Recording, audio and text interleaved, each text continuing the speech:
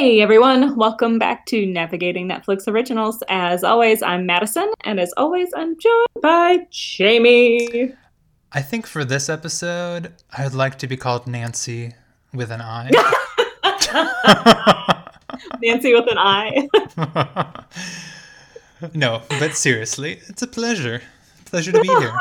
How are you doing today, Nancy? Nancy's doing good. Someone's holding her hand. It's Did you great. did you get well acquainted with Nancy today? I did. Yes. Anyways, guys, if you don't know what we're talking about, that's because you haven't watched season 2 of Bonding yet, which is what we're talking about today. The Indeed. whole second season, which sounds long, but the episodes are like 15 minutes each. So Yeah, it's so short. it's like the length of a long movie in total. I, at some points, didn't notice the transition between episodes. Oh, I was like, wait, what? Hold on. like, I mean, they play like 2 minutes of music in the credits. How did you not notice that that wasn't part of the show? I don't know. Mine just skips through all that stuff. Oh, I don't have it set up to autoplay. I have to manually click it like a loser. But I don't want anyone to decide what plays next. I have the autoplay turned on YouTube as well. I don't want the internet deciding my future for me. That's fair. That's fair. But yeah, so Bonding season 2. Bonding season 2, realized immediately that I did not remember anything that happened in Bonding season 1. Nope, I didn't even remember anyone's name. So for the first episode, I'm like waiting desperately to hear someone's name because I'm like, who are you? I watched about 5 minutes of it, and then I went to YouTube and searched for a season 1 recap and found like the shittiest recap ever. But it was enough that like it clicked a few things into place for me. I was like, oh yeah, okay, I remember that happened, kind of thing. But then season 2 kind of picks up like 10 months later, I think. So if you don't remember a lot of what happened, it's kind of okay because it kind of takes its own story as well. Yeah, it does. So don't feel obligated to rewatch season 1 if you can't remember what happened. You'll make it work. Don't worry. Yeah. The caveat to that would be, I would say do go back and watch season 1 because maybe I just wasn't feeling it, but if my memory serves, I liked season 1 a lot better than season 2. Oh, okay. That's fair. Yeah. I remember really liking season 1, but I don't remember specifically why. No. I also enjoyed season 2, so perhaps you just weren't feeling it today. Could be. What didn't you like about it? I felt like, I don't know, I feel like it was a little more difficult for me to, like, maybe this is an external factor. It was difficult for me to get into the show. And so I kind of found, in like, with the things happening in it generally, I was kind of like, do I care? I don't know. That's fair. There are definitely good moments. Like, it's definitely something I would still recommend to people to watch. And maybe it would be different if I went back and watched season 1 through season 2 so that I'm just like on that high. But yeah, I think that rewatching season 1 would have probably made season 2 more enjoyable because I would have remembered the conflicts that were going on in it. I feel like I liked Tiff and Pete's relationship a lot better in season 1. I feel like it kind of goes into the toilet in this season pretty badly. Oh, it's a hot disaster in this one. And for like a lot of different reasons too. It's not just like one thing. Their whole relationship is pretty messed up, we find out, and based on a lot of like lies and deception. But overall, like, I don't know, I guess I did enjoy watching it. I thought there were a lot of funny moments. I really liked Tiff's, like, her progression of her relationship with Doug. I think was like my favorite part. And I think that if there is a season 3, we're going to see a lot more of Pete trying to figure out who he is relative to Carter. Yes. Like, I think that he's almost like struggling with trying to tell the difference between his onstage comedic persona and his real person, in life Pete. Yeah. And he even says this briefly to, like, I don't know, his manager. I don't know who that woman was supposed to be, the comedy club owner. Yeah, at least. But he kind of like alludes to like he's not able to tell the difference between Pete and Carter anymore, and I think that just becomes like progressively more obvious as well throughout the season. Yeah, I do. Throughout the 2.5 hours. Yeah, exactly. Yeah, no, I agree. I think season 3, if it comes, will definitely be that, because it's just like, yeah, we see him, and they talk about this quite a bit, but like, you know, he kind of basically followed Tiff into this because she needed support, and you know, whether or not it was with or without consent is, you know, up for debate. Yeah. Meaning that it was not. But we do find, you know, Carter, despite the fact that he's supposed to be training to be a dom, is really like, we see him playing the submissive role and then abandoning it essentially after he kind of gets pushed out by Tiff. Yeah. But yeah, at the end, he's kind of like, he's gone through the roles of like attempting to be the dom, attempting to be the sub, not really enjoying either of them. And yet he's stuck with this persona now because that's how the agent found him. And, you know, he's going to be expected now to act up to that like, persona, you know? Yeah. Anyway. I think that if Pete and Carter, or if Pete is able to like work out who he is with Carter, like I think he could make it work because he has enough experience in like the dominatrix world to pull on it for a lot of humor, but he needs to like not use like aspects of his own life as much, I guess, is what it seems. Yeah, that's it, you know, and it's clear, and he even mentions this at one point, that he does that as a sort of coping mechanism, right? And several times people are like, don't put that in the act, you know, like they keep stopping him from writing jokes and stuff. But it's kind of like, I think he doesn't, and he said that too, he doesn't know what his limits are, and I don't know if he's crossed limits. It's hard to say, like, especially with his last thing with with the baby and Tiff and stuff. Right. And I think like that is the shittiest part of it for him, is it's not so much that like the comedic world is going to know him as like Master Carter. It's that the comedic world is like kind of welcoming him in based on his, what do comedians call it? Their skit? No. Sure. like their content, his show based on like the baby that him and Tiff almost had together, basically. And that's probably not something that Tiff or Pete really want mocked, you know, and made fun of in that way. But as Carter, he's doing it anyways. Right. And he can't just be like, oh, can I write something different? Because like the agent is bringing him on to the Late Show because of this content that he's created about almost being a dominatrix dad, basically. Yeah. And that's another issue, and one that, you know, I would keep wanting to say May, but May/Tiff brings up as well, because it's true that like the entire time that he's been in, quote, the dominatrix world, he's not taken it seriously ever. Like, even when they're out on call or whatever, he's like overacting and being ridiculous and like, you know, interrupting every time May's trying to get like the sub to do something. And so it's kind of like he is getting, I mean, one show isn't famous, but like he is getting well known, at least, based on his sort of mockery of the dom community. That's true, which I think is going to end up backfiring against him immensely, especially once he goes on national television and all the doms across the world are going to see him essentially making fun of their lifestyle. Yeah.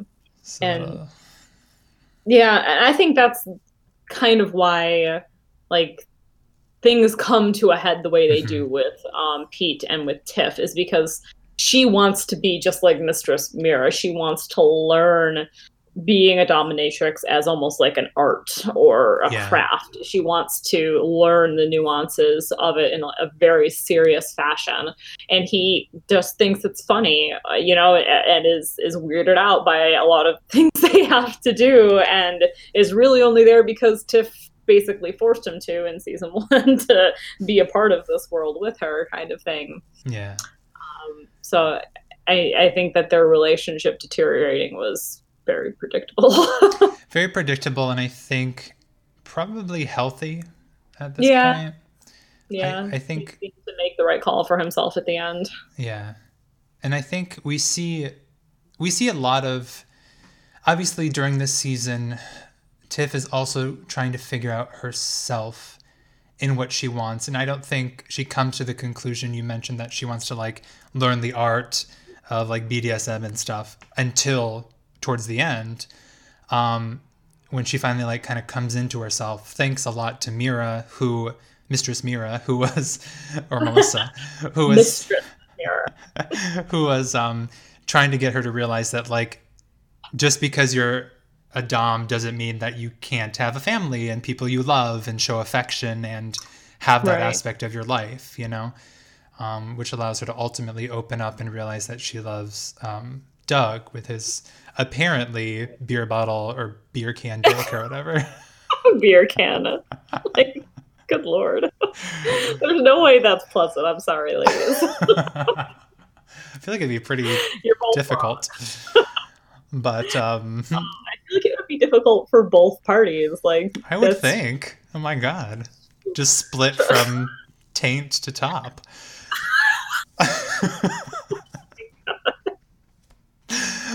But also just like in his personal life, I feel like it would just be cumbersome and irritating. Right.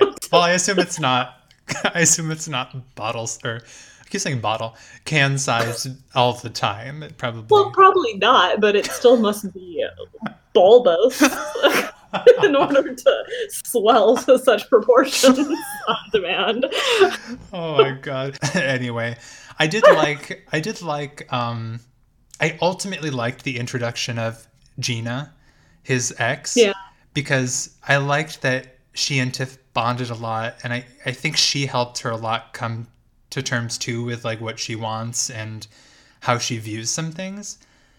And it's kind of funny too that they at first they kind of present Gina as this like hippie with her crystals and quartz and stuff, but then that's kind of lost pretty quick. It's like a weird thing. Well, and I kind of think like that's when somebody kind of comes into the room and they've got on a long flowing dress and they're carrying like bags of crystals and talking about how the crystals are going to heal you and calm you. That's all you see about the person. Like you don't see any of their other characteristics beyond like this person thinks rocks can cure me. No offense to anybody who does believe that. You believe whatever you want. But then like once she gets to know Gina like separately from her crystals, she realizes she's just a normal person who the crystals just bring her comfort, and they make her feel good more than anybody else in reality. And so then we see more of a development with Gina's character at that point. Yeah, it's true. Which I liked. Gina was a fun character. She was. And I think she helps Doug to realize, that he's maybe not the feminist that he thinks he is. Yeah, definitely. I love that scene when his like student was calling him out for the hand picture. Yeah. I painted my own hand. How is that feminist? Or what they were trying to paint, like misogynist. Yeah. Yes, that. Misogyny. And okay, how in the hell did they get so much fucking paint on themselves painting a little 9x11-inch portrait? They had paint all over their faces and down their clothes and in their hair. Did they roll around in it? I have no idea. One of my notes is literally in bold. Why are they covered in paint at Doug's group? Yeah, that's what mine basically says. It says, how in the hell did they get so much paint on themselves? With 2 question marks. Oh my gosh. Yeah, no, I didn't understand that either. I was like, we understand that they were painting. They have paintings. Thank you. But and okay, and I could like buy having a set of clothes that you use just for painting that would have like, paint splattered on them, but not necessarily just like doused in paint from head to foot. Right. It's not like they were painting Jackson Pollocks where they're just like, you know, carefully dripping and or not throwing, but I guess throwing perhaps the paint. I don't know. Well, perhaps they were. Maybe the rest of them were, and the only ones who didn't were the two whose we saw. The rest of them were just throwing paint around the entire room.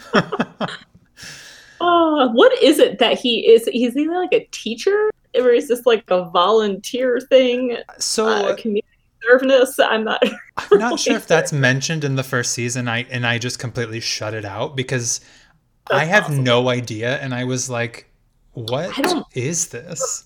I don't remember it being in the first season at all. I thought the only thing I can remember about Doug from the first season is that he's in her one class in college and kind of is like flirty with her, and she kind of starts to show an interest like at the very end of the first season. Like she starts to show a real interest in him, but I don't remember him having like an AA group for men who are afraid they're too misogynistic. Yeah, that's pretty much what it is. An NA group, Misogynistic Anonymous. I'm not sure like what he's running there. That's essentially what's going on. Basically what it is, it's like in a high school basketball gym or something versus a regular gym. This was just the basketball gym. Yep, just the basketball gym. Yeah, no, that was an interesting note, but anyway.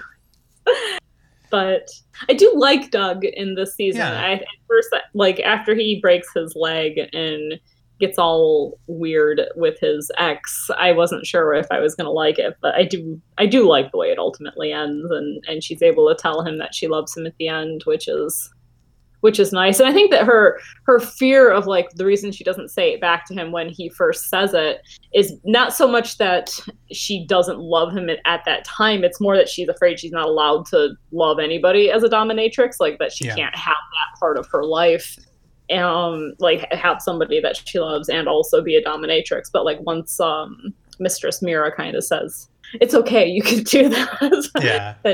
then she goes for it more. Yeah, that's true. Yeah. Yeah. So let's talk Josh. Joshua's Pete's boyfriend. Yeah. It was a disappointment. I really hate him. I thought I liked him to begin with, but he goes downhill real fast. No, he's the worst. And I think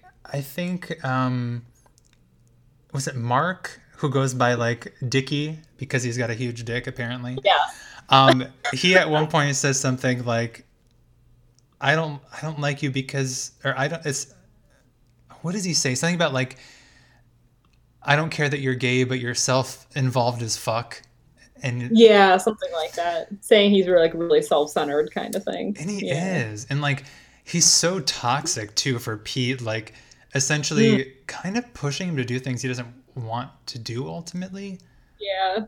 Like the whole twin thing. Yeah, I mean, he does back off. Like, that was weird as fuck. Yeah. He's like, oh, you didn't know that he wanted to fuck his dead twin? It's so weird. But he does Josh does back off when Pete's like, no, I really don't want to do this. He does back off at that point, but yeah, that was the first episode where I was like, maybe Josh isn't as great as he seems. Yeah. And then like finding out that he is straight, like, or is not out, I guess, around all of his family and his coworkers. Like he has made this fictitious like wife and children that he has, his coworkers ask him about how's the wife and kids doing kind of thing. Right. But that was another red flag. Yeah. I did like the twist at the end that his dad was Mira's main client, essentially.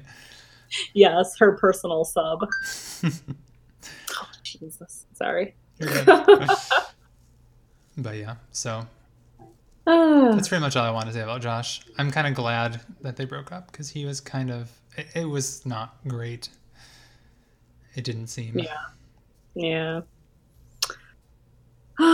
Let's talk about Nancy. Our callback to the very beginning of the episode. Yes. So this is Chelsea, yes, who was a fun, yes, the high school friend who was a fun character, and I believe it was the actress who played Chelsea that liked one of our tweets at one point. So shout outs to you if you're listening. It was fun to see. Which you are. Yeah, it was fun to see Chelsea again, and I honestly expected that. See, this is kind of like an example of how quickly things move in this show, because I kind of expected that to take a little more time. That whole like her finding her orgasm thing. Yeah, it's just like, okay, lie on the rug, surrounded by dildos, and you're gonna automatically orgasm. I don't know if that's how it works. I love that she just has an entire bag of like different dildos and vibrators. She's like, I need help. Just dumps them on the floor. I don't know what to do with any of these things. Oh my god. Oh, and so Nancy then is we learned that Chelsea has a very difficult time using the word vagina and looking at it or talking about it or thinking about it apparently. Yep. And then is consequently never had an orgasm. So as Tiff or Mistress May is helping Chelsea to discover herself, they use Nancy as the code word for vagina. Which is weird considering that it came from a friend of hers that drowned when she was 6. Yeah. Well, as Mistress May says, we'll beg that another time. Yeah. Oh, Lord. But yeah, that was a funny episode. It was, yeah. I guess the only main storyline left is Frank / Rolf / Portia and the baby that wasn't. I don't remember them at all from season 1. I'm assuming they were in it. I briefly remember something happening between Frank and Pete, because Frank is his roommate. Okay. And there was something about like him walking in on him naked or something. I can't remember. Okay. Something happened. Was Portia just like Frank's girlfriend then at that time? I don't remember.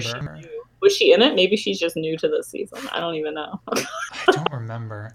But yeah, they go through some troubles of their own. Yeah, she gets pregnant, has a miscarriage. Well, yes. Well, yeah. And much to Frank's sadness. Poor guy. Yes. Because I mean, I feel like everybody, all three of the people in this situation are better off with the way things ended because they were not in any way like ready to be parents. No, they weren't. And also Frank, I feel this is another example. Well, I know that Frank is supposed to be like the dumb guy, like he's dumb. Yeah. We get it. But he's also like, it's really kind of sad because Pete convinces him to start go-go dancing. But then we find out that he's just essentially letting whoever jack him off while he's dancing. Yeah. And then at the end, he's like crying over his money because he probably feels like he's being used because he is. Yeah. It's a weird situation. I hope Frank in season 3 will get a break. Yeah, and I feel like now that at least there's no longer like a baby in the picture, he doesn't have to like feel the need to get some office job, but he could get a job where maybe he's not, feeling quite as abused and used at the end of every shift. Right. Yikes. But yeah, I think that and that conversation then of course is like how Tiff or Pete overhears Tiff talking about the fact that he got pregnant when they had sex that one time in high school and had an abortion and never told him about it. And it's kind of the foundation of their friendship. Yeah. And she talks about too how like that entire like first year or whatever, she did not answer any of his calls and just kind of ignored him, I think she said. Yeah. But she, in a way, like, she was using that story as a way to convince Portia to leave a note and not just flake out and leave. Yeah, so that's true. She had good intentions. She just was needed an apartment with doors and not curtains, so they can't be overheard as easily. I like when Patrick, the twin guy, was leaving the room. He's like, "And get a door," and just left. Yeah. Oh my god. I think that takes up all of the main characters in the story, doesn't it? Pretty much, yeah. I guess, yeah. We don't talk about Mistress Mira and her financial troubles, but I kind of see her not being in season 3, and like season 3 is going to be Tiff like kind of running this new place that they're opening up to have their dungeon in. Yeah, same. I think it was a way for her to step out. Yeah. Pass the baton. Yeah. Do you have any good quotes you'd like to share? I do have a couple. Okay, me too. All right. I will start with this one here. Gina, one of the first things she says is, "This city is truly dismantling my chakras already." I love it. I love it when Doug says, "Holy green eggs and ham, you're the sexiest stalker I've ever had." Someone says about Doug, I guess, and rightly so, "He must really lay the pipe." Yeah. When they're at that like really expensive boutique with the Mistress Mira's sub, Pete says, "You can buy $10,000 worth of silk napkins that barely cover your Lady Macbeth, and I can't have one thing." Lady Macbeth. See, that's a better one than Gina, that's it, than Nancy with an I. Yes, Lady Macbeth. Nancy with an I. Lady Macbeth. I have this, I like when Pete is asking Rolf, "What do I have?" And Rolf just says, "Insecurity masked by humor." Fair. And my last two quotes are both by Chelsea. Okay. The first one is, "Just sell your soul to the corporate devil and you too can live alone in a giant apartment with a bunch of fish." My last one is just like, I just wrote it down because it really like ties together what happened at the end of Pete and Tiff's relationship, and that is, "You used to make me feel safe." And he says, "That's funny because you used to make me feel dangerous." The end. The end. I have one more quote by Chelsea, where it says, Tiff asks if she's ever, explored herself, and she's like, "I have navigated the terrain, but mostly I don't even really like to look at it." Yeah. Oh, Chelsea. I wonder if Chelsea will be back in season 3. I hope so. It just won't be the same without her appearing in one episode. Right. With one dilemma after the other. Yes. Oh my gosh. But yeah, so that's pretty much Bonding season 2. Yes. On second thought, maybe rewatching season 1 would be helpful if you haven't seen it in a long time. Yeah. So I feel like we had a lot of questions that we probably could have answered had we rewatched season 1 first. Definitely. I guess we could have even listened back to our episode on season 1 to know, but I was too lazy to do that too. I thought about doing it, but I didn't start watching the show until today, and I didn't realize until after I started watching it how much I didn't remember. Yeah. So then it was like, well, it's too late. Oh well. I'll just watch this 5-minute YouTube recap. What's done is done. Yep. Well, yeah. So if you've made it this far, everyone, thanks for listening.